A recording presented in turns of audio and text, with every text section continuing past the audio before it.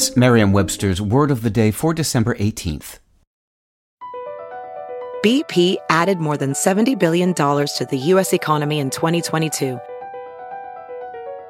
Investments like acquiring America's largest biogas producer, Archaea Energy, and starting up new infrastructure in the Gulf of Mexico. It's and, not or.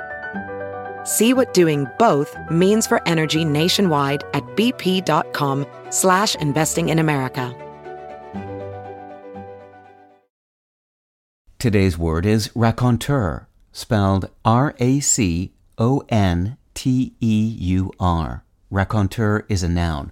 A raconteur is someone who excels in telling anecdotes.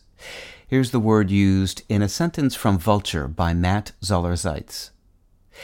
He, filmmaker and author Kenneth Anger, lit and shot and cut images so that no matter how beautiful each was on its own, you had to ingest the totality like a potion and let it do its work if you wanted to get anything out of it. Most viewers weren't interested in his kind of visual poetry, recognizing him mainly as a raconteur. If you're a sage of sagas, a bard of ballads, or a pro in prose, you may have lost count of the accounts you've recounted. Some might call you a recounter, but as a master of narrative form, you may find that recounter lacks a certain je ne sais quoi.